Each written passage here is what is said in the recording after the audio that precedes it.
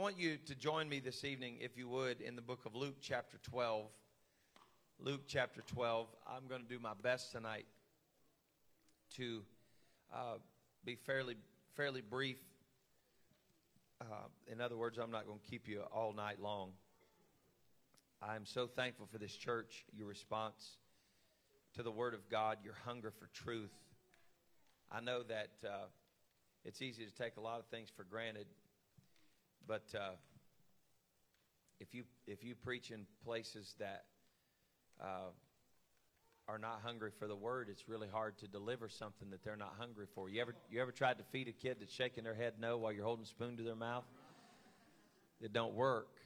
And so it doesn't matter how much study we do and how much we put into it. If you're not ready to receive the Word, then it does us no good. And I thank you for your hunger for the Word. I'm going to read one verse to you so that you may be seated in Luke chapter 12 and verse 2. It is our Focus 52 verse for this week. For those of you that are not following along, I would invite you to follow along with us through the end of the year, for the rest of the year, in our Focus 52 chapter every week. Luke 12 and verse 2.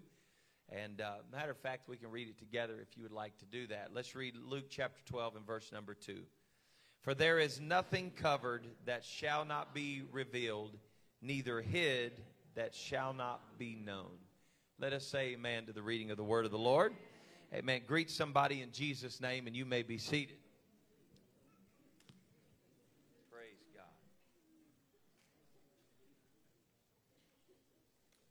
Thank you, Jesus.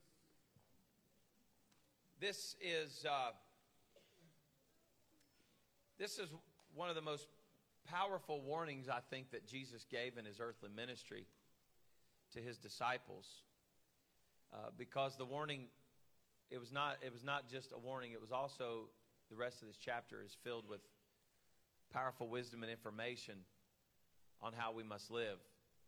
I was in a meeting this week, and in the meeting, I just made the statement that there's some things that I'd like to deal with, but it's very hard to go to certain situations and say, I don't like this, if you don't have a solution. And Jesus never really approached his disciples by saying, this is not what you do, if he didn't give them something to do. He gave them wisdom and direction and instruction. And that's the powerful thing about the Word of God, is that I know a lot of people look at living for God and they think it's about what you can't do. Well, you know, if we live for God, then I have to stop doing this, I have to stop doing that, I can't enjoy this, I can't enjoy that. Until you realize the power of a relationship with God. As one writer said, it truly is joy unspeakable and full of glory. I have never ever felt like it was a burden to be a child of God. I've never felt like it was a burden to be called out of darkness into marvelous light. I've never felt like it was a burden to lay my sin down and to take on his beauty in my life. What a trade. He gives us beauty for ashes. Come on, somebody. He'll take our mourning and turn it into dancing. He'll take our sorrow and turn it into joy. Does that feel like a burden to you tonight, to be able to lay your burdens down at his feet and for him to lift them up? But the Lord was giving a warning, and the scripture said at the very beginning of this chapter, in the meantime, when there were gathered together an innumerable multitude of people, insomuch that they trode upon one another, he began to say unto his disciples, first of all. And this is a powerful warning that I would also give to the church today in the 21st century. Be aware of the leaven. Be aware of the leaven. Now, who was he dealing with? He was dealing with the Pharisees. And he identifies what the leaven is. Now we all know that leaven speaks of bread. Jesus is speaking to them in a language that they understand, which is amazing to me how all of this transpires in Scripture. He always speaks their language. That's why I spoke in parables. For instance, Luke 15, the story of the prodigal. You've heard me preach through the years if you've been here, that the story of the prodigal was not a new story. That was as old as Abraham. Jesus spoke in their language. It was a story of the prodigal. And so Jesus is speaking to them in their language, and he spoke to them about leaven because it was a season when they were to have no leaven in the bread. And he says statements like this. He said, you know, it only takes a little bit of leaven. And what happens? It leavens the whole lump. How do we preach that? It only takes a little bit of the world to leaven up the whole church. You got to guard yourself from what you let in. But he speaks specifically of the leaven of the Pharisees. He said, be aware of the leaven, which is hypocrisy. Now, this is scary because I don't really have a lot of time to go into the way James broke it down for us, but it's powerful because we often talk about the sins of commission. We look at the world that we live in and we say, well, man, you can't live like that and be saved because of what you're doing. It's a difficult world. You know, we can start picking sins out. You can pick them out however you want to. People are addicted to alcohol, and they're addicted to pills, and they're addicted to whatever. You can't serve God and be an addict because of what you're doing. James said something very interesting from his perspective. He said, to him that knoweth to do good and doeth it not, to him it is sin. So you've got the sin of commission, which is the act of doing, and then you've got the sin of omission, which is the sin of not doing. And Jesus said these Pharisees are hypocrites, and it's leaven. He said, be careful of the leaven because it's going to leaven the whole lump. What was the lump? The lump is that the law in itself was so pure. It came from the mouth of God. It was holy. It was something to give them direction, but it became a governmental power. It became political. It became a council of men that sat together and decided, well, this is what we think it means, and that's what we think it means. And he said, in doing this, it becomes hypocritical. It becomes something that they want to say and talk about, but they don't want to do themselves. This is dangerous. It's a spirit that gets on people. It's easy to do. I will say this, and I can say it without a doubt, that after being in full-time ministry for 25 years and pastoring in this city and working with pastors, great pastors like Bishop, I can tell you this, the people that are the most critical are the least involved. They've always got something to say and add nothing to the pot. And this was the issue, is that people were trying to legislate righteousness and not add to righteousness. They were trying to legislate how you did righteous things, and if you messed up, then you're going to be in trouble. Well, give me Bible for that. Well, I'm so glad you asked, because we want to stay in the Word. So they bring this woman who's caught in the very act of adultery, and they bring him to the feet of Jesus. Who is it that brings him? Well, obviously it's the Pharisees. It's the only people in the Jewish sect that have really, truly the power to push the law thing. And they're testing Jesus to see what he does about it. And so they bring, and I know the story. We preach it and hear it and heard it in Sunday school. The story, the woman comes, and Jesus says, woman, where are thine accusers? Because he said, let he that's without sin among you first cast a stone, right? This is a powerful story. Jesus is saying to them, how can he be so sure? Because Jesus knows the law. Not only does he know the laws, you know, you're supposed to start learning the law at 12 and 13 years old as a young Jewish man. And Jesus at 12 years old was teaching the law. How can he do that? Because he's the author. It's not hard. He's the author. He wrote it. The Logos in the beginning. In the beginning was the Word. The Word was with God. The Word was God. He wrote the Word. He is the Word. He's the living Word. And so he's teaching. How was he so sure in that moment? And how does he know that they're hypocrites? Because he dealt with them every day. They bring this woman, and he says, all right, I'll make a deal with you. This is what they didn't like about him, is that if you're going to understand the law, and then you got to enforce the law, and you got to live the law. And so he says to them, all right, if you don't have sin, then go ahead and throw it. Oh, that was prophetic, because Jesus knew the hearts of every man and every woman that was standing there. There was nothing prophetic about it. He knew the law. And the law was being broken by the people holding stones. Because the law said that if someone is... Now, I'm not going to be graphic with this. Your Bible says that she was caught in the very... I don't have to say anything else. So we know if she's caught in the act that they know who the man was. The law said Both parties have to be presented. But they didn't bring the man because he was probably one of their buddies. And they said, well, if we bring him, so here's what hypocrites do. They said, well, let's get rid of her. Let's make her the problem, and we'll get rid of her, and then that'll free him. And that's it. Jesus is exposing this corrupt system of religion and this political system that has overtaken what should be the purest law in the world, right? And he says, okay, well, if you don't have sin, then you can cast a stone. How's he sure? Because they're all breaking the law. This group got together and said, bro, you get out of here. You go home. You hide, whatever. We're going to go down here to Jesus. We're going to talk about this before the sun sets today. We're going to kill this woman. We're going to get rid of her. It's all going to be eradicated. Your name's going to be free. You have nothing to worry about. We're going to silence this woman, and nobody will ever know that you've sinned. Jesus said, oh, no, this is a level playing field for everybody. You're not going to be a hypocrite and use the word of God to cover up your sin by putting somebody else under the bus. Now, I know they didn't have buses, so don't think I'm building a bus doctrine, okay? It's so funny. Man, you got to preface everything anymore. People take everything literal you say. Wheels on the bus go bloop, bloop in my life most of the time. He was like, look, I don't have to wonder if there's sin in their life. Because the people that are holding the stones are the ones that's wanting to get rid of her. And here's the sad thing. Murder's not the biggest sin that's at risk here.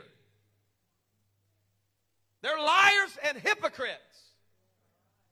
They are hypocrites that are saying, as long as we can silence the other party, then we can do whatever we want to do.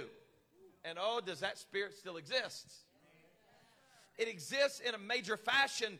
As a matter of fact, I don't want to spend a lot of time here tonight.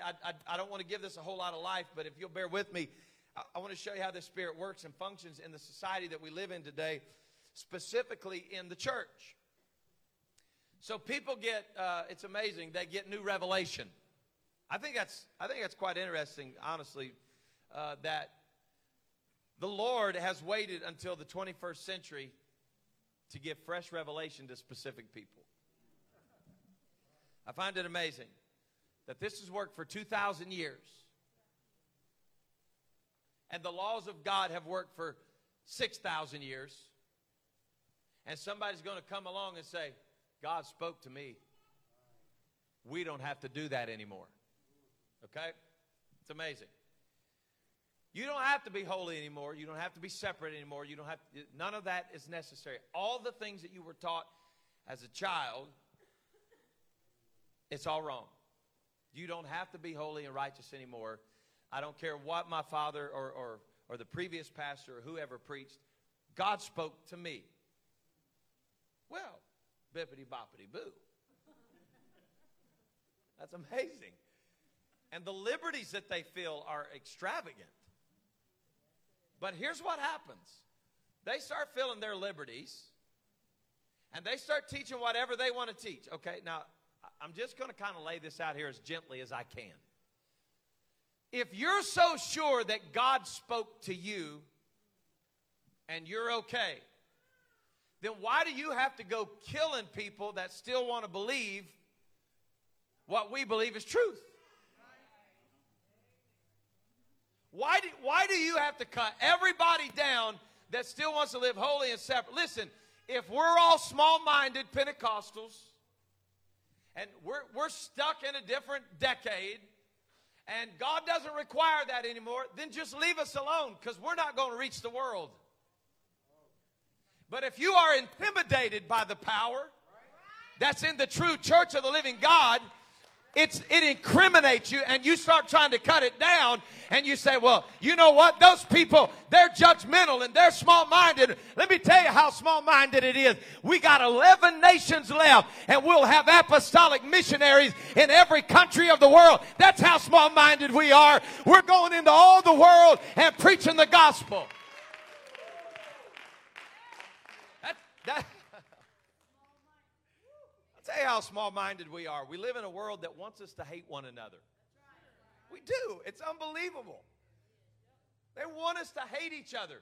They want us to hate each other on the color of our skin, our religious ideas, our political ideas. They want to place. Let me tell you how small-minded we are. We are so small-minded to say it was to the Jew first and then the Greek, and that this gospel be preached in every nation. We are small-minded enough to believe that whether you are white or you're black or you're Hispanic or you're Asian, it really doesn't matter. Scandinavian, we don't care where you are, where you're from, what color your skin is. We don't care what your lineage is. We don't care who your grandfather is. We don't care if your mama was a drug dealer and your daddy was an alcoholic. Here's what I want you to know. We're so small-minded to believe that Calvary is either powerful enough for all of us or it's not powerful enough for any of us. You don't get to come in the kingdom because you're white or you're rich or because you're a certain status or your family own a bit. Oh, no. You come in because you realize you're a sinner and He's the only hope that you've got. You come in because you were born in sin and shapen in iniquity. That's why we go. That's why we give, because we're small-minded.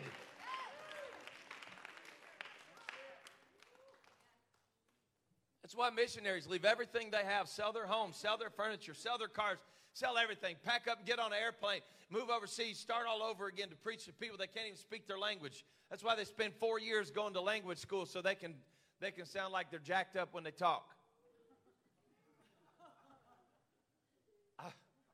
I'm not going to tell you where it happened, but I was in a country preaching, and there was an American that had moved there to be a missionary. And there was a native pastor there, and I thought the American missionary did good. I mean, his language sounded fluent to me. It sounded good. I mean, I can't hardly speak English, so I thought it sounded good, Brother Snow. I was impressed. You know, everywhere we'd go, he would order and he would talk to people and he would speak. So I asked the native pastor. I was like, man, it seems like, he's been here a long time. I said, I said the language. I said, is his language good? He goes, no. No, it's not very good. He said, it's not very good. Why would we do that? It's because we're small-minded enough to believe that Jesus loves everybody. And that's my point. That's how the hypocritical spirit works. We want to kill the things that are pushing against us, that are intimidating us. And do you know this goes all the way back to creation? Listen, Abel was not Cain's problem. Cain was Cain's problem. Am I helping you yet? Cain says, well, you didn't receive my offering, and I'm mad about it. So I'm going to kill my brother. Why kill my brother? Because he received his offering. And this is the hypocritical spirit that gets on us. If God's not going to receive my life, then I'm going to kill the people that He receives. Now, I'm trying to stay and fast forward here to get where I'm going. If you read the book of Jude, very short book, he said, woe to them that have gone after that. He goes into the error of Balaam, and then he says this, after the way of Cain. Okay? What is the way of Cain? It's the hypocritical way. The way of Cain is this, that I would rather kill my brother than submit and bring sacrifice God's way. And the Lord said through Jude, He said, this is happening in the church. Now, when Jesus is talking about this, He's talking about the Pharisees in the chapter that we read tonight. He's talking about the Pharisees. But could you imagine if they would have let Him massage this hardness out of their hearts and this hypocritical spirit out of their hearts, how large the crowd could have been instead of 120? Have you ever thought, just curious, if Jesus, I've had times in my ministry where I get frustrated, and I hope that's allowed. You pinch me, it hurts. Kick me, I scream. You prick me, I bleed. I'm a human being. I get frustrated. And I've made statements like this before. I've said, I promise if Jesus Christ Himself would have preached it, they wouldn't have got it. If Jesus Christ Himself would have preached it, they wouldn't have got it. You probably never did that, did you, Brother Snow? It's a perfect pastor. These guys make me sick. And one day the Lord showed me, he said, son, you're right. You're absolutely right. Now listen to this. He has been crucified, he has been buried, he's been resurrected, and for 40 days he shows himself with many, what kind of proofs? Infallible proofs. In other words, there's no doubt it was him. He was powerful. It was amazing. He walks through a wall and sits down and eats fish with them. Some pretty infallible proofs. I don't understand the dual nature of Christ. Well, let me just explain it to you like this. He's God enough to walk through the wall and man enough to sit down and eat fish. Come on, somebody. So he's been crucified. He's been buried. He's been resurrected, and he's walked among for 40 days with many infallible proofs. You know, after the Emmaus road, when he opened their understanding to understand the scriptures, and they saw who he was, and they said, oh, yeah, we knew there was something special. We burned in our hearts as you began to talk. And then they follow him. This mass follows him. He looks different. He's glorified. He's in this powerful body now, been glorified, and he's shining like the sun. And he's up on top of this mountain, and he says to them, go tarry in Jerusalem until you be endued with power from on high. And the scripture says there was about 500. And we love the day of Pentecost, but when you start reading the book of Acts, the opening of the church, there's 120 of them. Because 380 lost their inspiration from the resurrected one. If Jesus Christ himself preached it. And it happened. 380 people that depended on inspiration fell off the cart. So I want you to understand when I say this, you really can't preach or teach good enough to take care of hypocrites. Oh boy.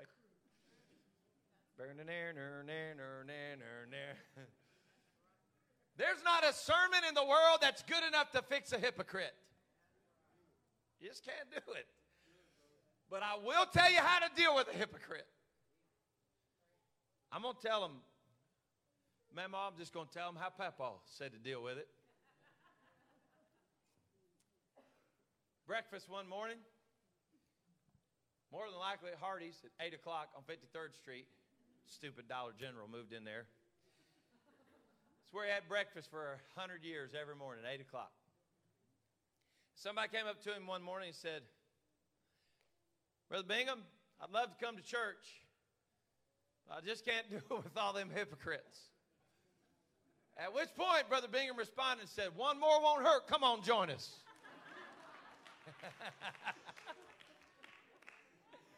Preach, elder. Preach the word of God. Hallelujah. I'm ready to take laps around Hardee's. Come on, somebody. What do you do with hypocrites? How do you deal with hypocrites? I'm going to tell you how you deal with hypocrites. You let God deal with hypocrites. And you keep on having revival. And you keep on having church. Yeah, but hey, I don't know what to think about them, Pastor. I think they're hypocrites. Well, I might agree with you. But what good does it do me to agree with you when Jesus said it like this? He said, there is nothing covered that shall not be revealed, neither hid that shall not be known. What was he saying? He said, I want you to continue in what I've told you. Don't get distracted by the hypocrites. Pentecost is coming. The church is coming. Revival is coming. There will always be hypocrites. How does he deal with it? He said, therefore, whatever you have spoken in darkness shall be heard in the light, and that which you have spoken in the ear in... Oh, my. I wonder what would happen if folks would really just start taking this scripture literal right here. The things that you said when you said, but don't tell nobody else. Woo! I don't know what you got burning at home, but somebody better go home and check that crock pot just to get a good excuse to get out of here right now. He said, whatever you're saying. Listen, I'm saying to you, He knows what you're saying when you walk out of the church and you get in your car and you start cutting down somebody in the house. He knows every word you've said. And He said, every word that you've spoken in the closet, He said, it's coming out on the housetops. It's coming out. It's going to be spoken. What you've been saying is coming out. Now, this is how you're going to deal with it. But Jesus, they have power. They have authority. They're scary people. I mean, these people right here, we've watched them. I mean, they've killed people. They've stoned people. They got power. Let's go to the next verse. He said, I say unto you, my friends, be not afraid of them that kill the body. He said, but after that, there's nothing else they can do. But I will forewarn you, whom you shall fear. Fear him, which after he hath killed you, what's it say? He hath power to cast you into hell. I say unto you, fear him. Are not 5 sparrows sold for 2 farthings, and not one of them?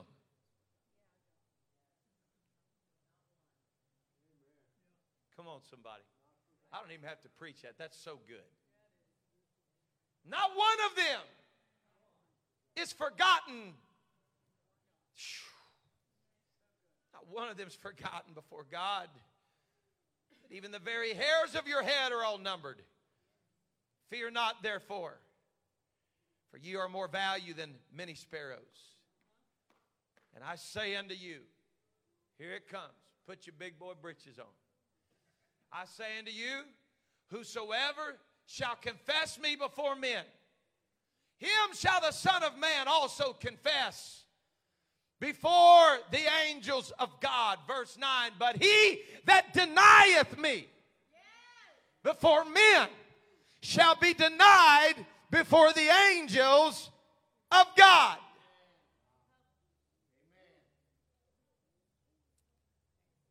Don't you let the fear of this present world and the pressure of these political Pharisees keep you from proclaiming my name. Don't do it. He said, because when you get ashamed of me, you need to know that I'm going to be ashamed of you. Well, what difference does it make? What difference does it make if I'm denied before the angels? And I wish so bad that we could do a long Bible study on this tonight, but I'm going to have to keep it short just to get you where I'm going. The heavenly angels, which God is God, there's no reason that he needs a council, but he does have a council. It's all through the scripture. Matter of fact, probably the most famous place you read it is in the book of Job. God is counseling with the Elohim, which are the angelic beings. He is counseling with them, the angels of God. They're in different ranks, and we don't have time to go into all the ranks, but the angels of God are in different ranks. And he has angels that come to and fro from the earth, and they do his bidding in the earth. And they are made in his image, just like you and I are, which Genesis 1:26, he said, let us make man in our image. He wasn't speaking to the second and third person. He was speaking to the imagers that were already in his image. He said, we're going to make... Now, what is this? Where is this established? It's all in the scripture. Jesus said it in prayer. As it is in heaven, so is it in earth. In heaven, he has imagers that are angels. In the earth, he has imagers that are men, created in the image of God. That doesn't mean that we look just like him in a mirror. It means that we are reflectors of his image in the earth. They are reflectors of his image in the heavens. We are reflectors of his image in the earth. These angels are ministering spirits unto us. And when we pray, I'm going to give you a scriptural reference for this. Whenever there are holy things God is trying to do transpiring in the earth, there are very few people that ever get to see it like Jacob got to see it. But he laid his head down on a pillow, and the Lord opened his eyes, and he saw angels ascending and descending. What are they doing? He said, whoo, this is none other than the house of the Lord. These angels are descending into the earth, and they hear what we're saying.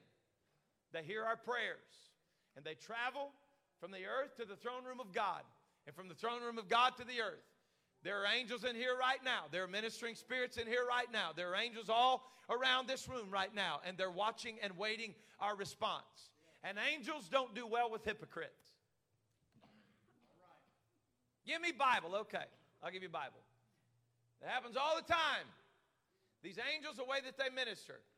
But one particular one that I really love is in Revelation when John is in the Spirit on the Lord's day and he's caught up. Man, this dude is deep in the Spirit. He's seeing 7 heads and 10 horns and 7 trumpets and 7 vials. He's seeing all this crazy stuff. And the scripture said he was in the Spirit. It was on the Lord's day. And here he is caught up in the 3rd dimension seeing New Jerusalem come down. He said, and all of a sudden I saw this beautiful woman come riding up. Oh, man, was she forevermore beautiful. Babylon came up riding on a horse. And she had a chalice in her hand. She was drunk on the blood of the saints. And he said, when I looked at her with great admiration. Pastor, what's this have to do with angels? Oh. He said, John, you can't be in the Spirit and staring at Babylon. And this angel comes down and smites him and says, what are you doing looking at her with admiration? Because angels don't do well with hypocrites. John, look up here, son. New Jerusalem's coming down. I'm going to talk to you. I've got a message for the 7 churches. I want you to write this down. Oh, my goodness. Remember what Pastor said a few minutes ago? If Jesus Christ himself said it? Here he is in the Spirit on the Lord's day at the end of his life on Patmos, been bold and old. God's brought him through. He's hearing this voice. I'm the beginning, the ending, the Alpha, the Omega, the one which was and is to come, the Almighty. He's hearing the voice of Jesus Christ himself echoing across the rocks of Patmos. And here she comes. Put up. She's so beautiful. And the angel says, back up here. I'm not here to represent Babylon. I'm here to represent the one that's been talking to you that shines like the sun. Don't get distracted by the hypocrites that are drunk on the blood of the saints, John. Don't you dare get distracted. I'm talking to you about the end time. I'm talking to you about the rapture. I'm talking to you about the 7 seals. And if you miss one, the whole timeline's going to be off. John, watch me. And the angel of the Lord's getting his attention. He said, if you deny me in front of men, I'll deny you in front of angels. What's that mean? That means the angels are hearing what we're saying. And we're frustrating angels when we come to services like this and say, God, I believe you can. I believe you will. Lord, I know you can deliver my son. I know you can deliver my daughter. I know you can heal my marriage. I know you can. And then you get in the car and you say, I don't believe that idiot will ever be saved. And the angel goes, well, Lord, their faith was high a few minutes ago while everybody was together on Sunday night service, but now that they've gotten the car, they're not really sure you can do what they said they could. And the Lord says, well, I'll just wait then. These angels are moving and they're working from heaven to earth. They're moving and they're working. And they are messengers from heaven that are coming to us and helping us and bringing deliverance. Angel, God's the only one that brings deliverance. Okay, go read Acts 12. That angel came walking in that prison through 2 wards and an iron gate. Reached down, picked him, smote him, said, hey, get up, Peter. We're getting out of here, and walks him out.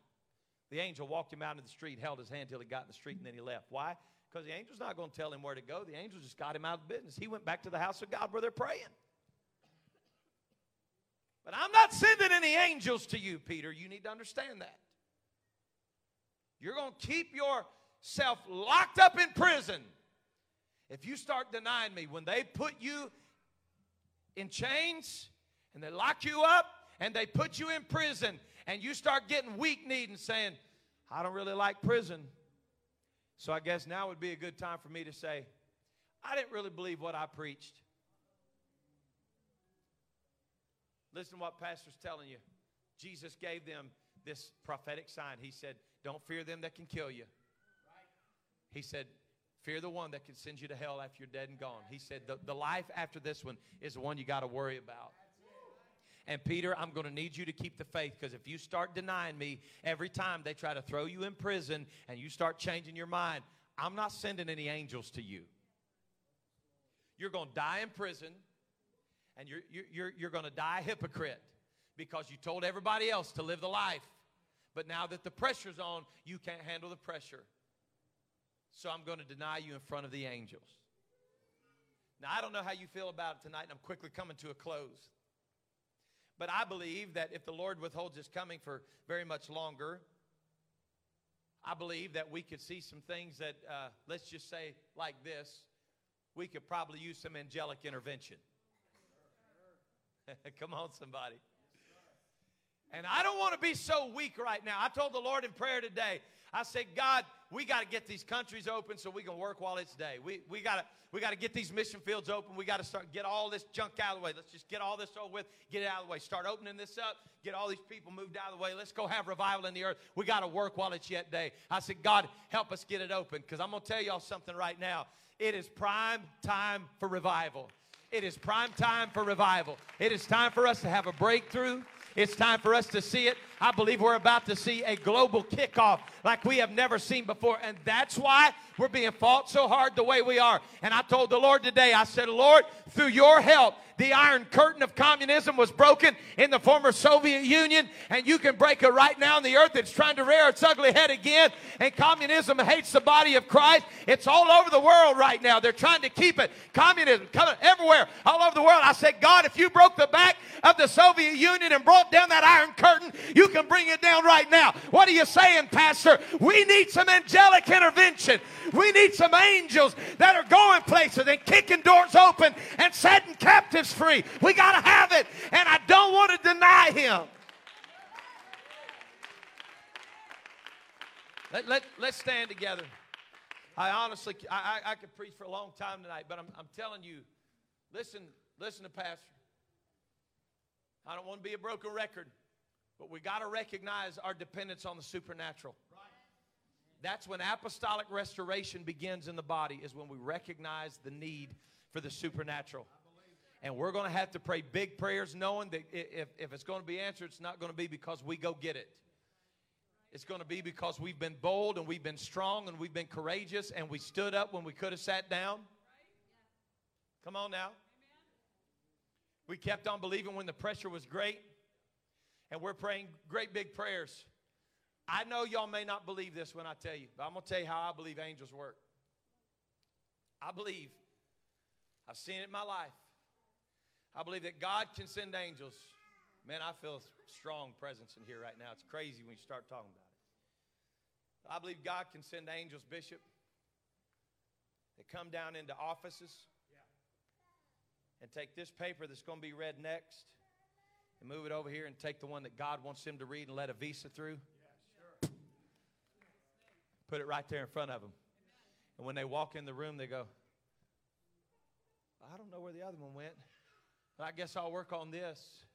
I'm going to tell you what I believe God does. I've watched God send angels to people in airports, smuggling Bibles. And they walk right through the airport, go right through security, and they said, nobody ever even looked at me. Nobody ever even looked at my bags. No, well, it's just a coincidence, Pastor, because it was a busy day. Go ahead and believe that. Y'all just go ahead and believe that. I'm going to tell you what I believe. I believe they that are for us, they that are with us, are more than they that be with them. And we're going to fight some things, but we're not going to deny the Lord in the process, and we're not going to be denied with the angels. The supernatural is going to begin to work in the apostolic church, and we're going to stop being afraid to be apostolic and talk about it and speak about it and tell the world about it and let the world know that Jesus is coming, and we got a short time to get it done. How many of you want to get busy? So what do we do with the hypocrites, Pastor? We keep on going and we keep on having church, and let the hypocrite be a hypocrite and you be faithful. Wheat and chaff. It's wheat and chaff. It's wheat and chaff. It's a tear in the wheat. Let it happen. Jesus said, don't get distracted by it. I'll take care of this. Church family, be encouraged tonight. There ain't going to be no hypocrites in heaven. There ain't going There'll be no hypocrites in heaven. But I plan on making it. Come on, somebody. Praise God. I plan on making it. Amen. Let's pray together. Master, we honor your great name. We praise you according to your excellent greatness, according to your mighty acts. Lord, we have praised you tonight on instruments. We have praised you tonight on loud-sounding cymbals with our voices. Lord, we have blessed you. Your word has gone forth. You have spoken to the body. I pray tonight, Lord, that your word would come to life in us. Let us present to you good soil for the good seed of the word of God.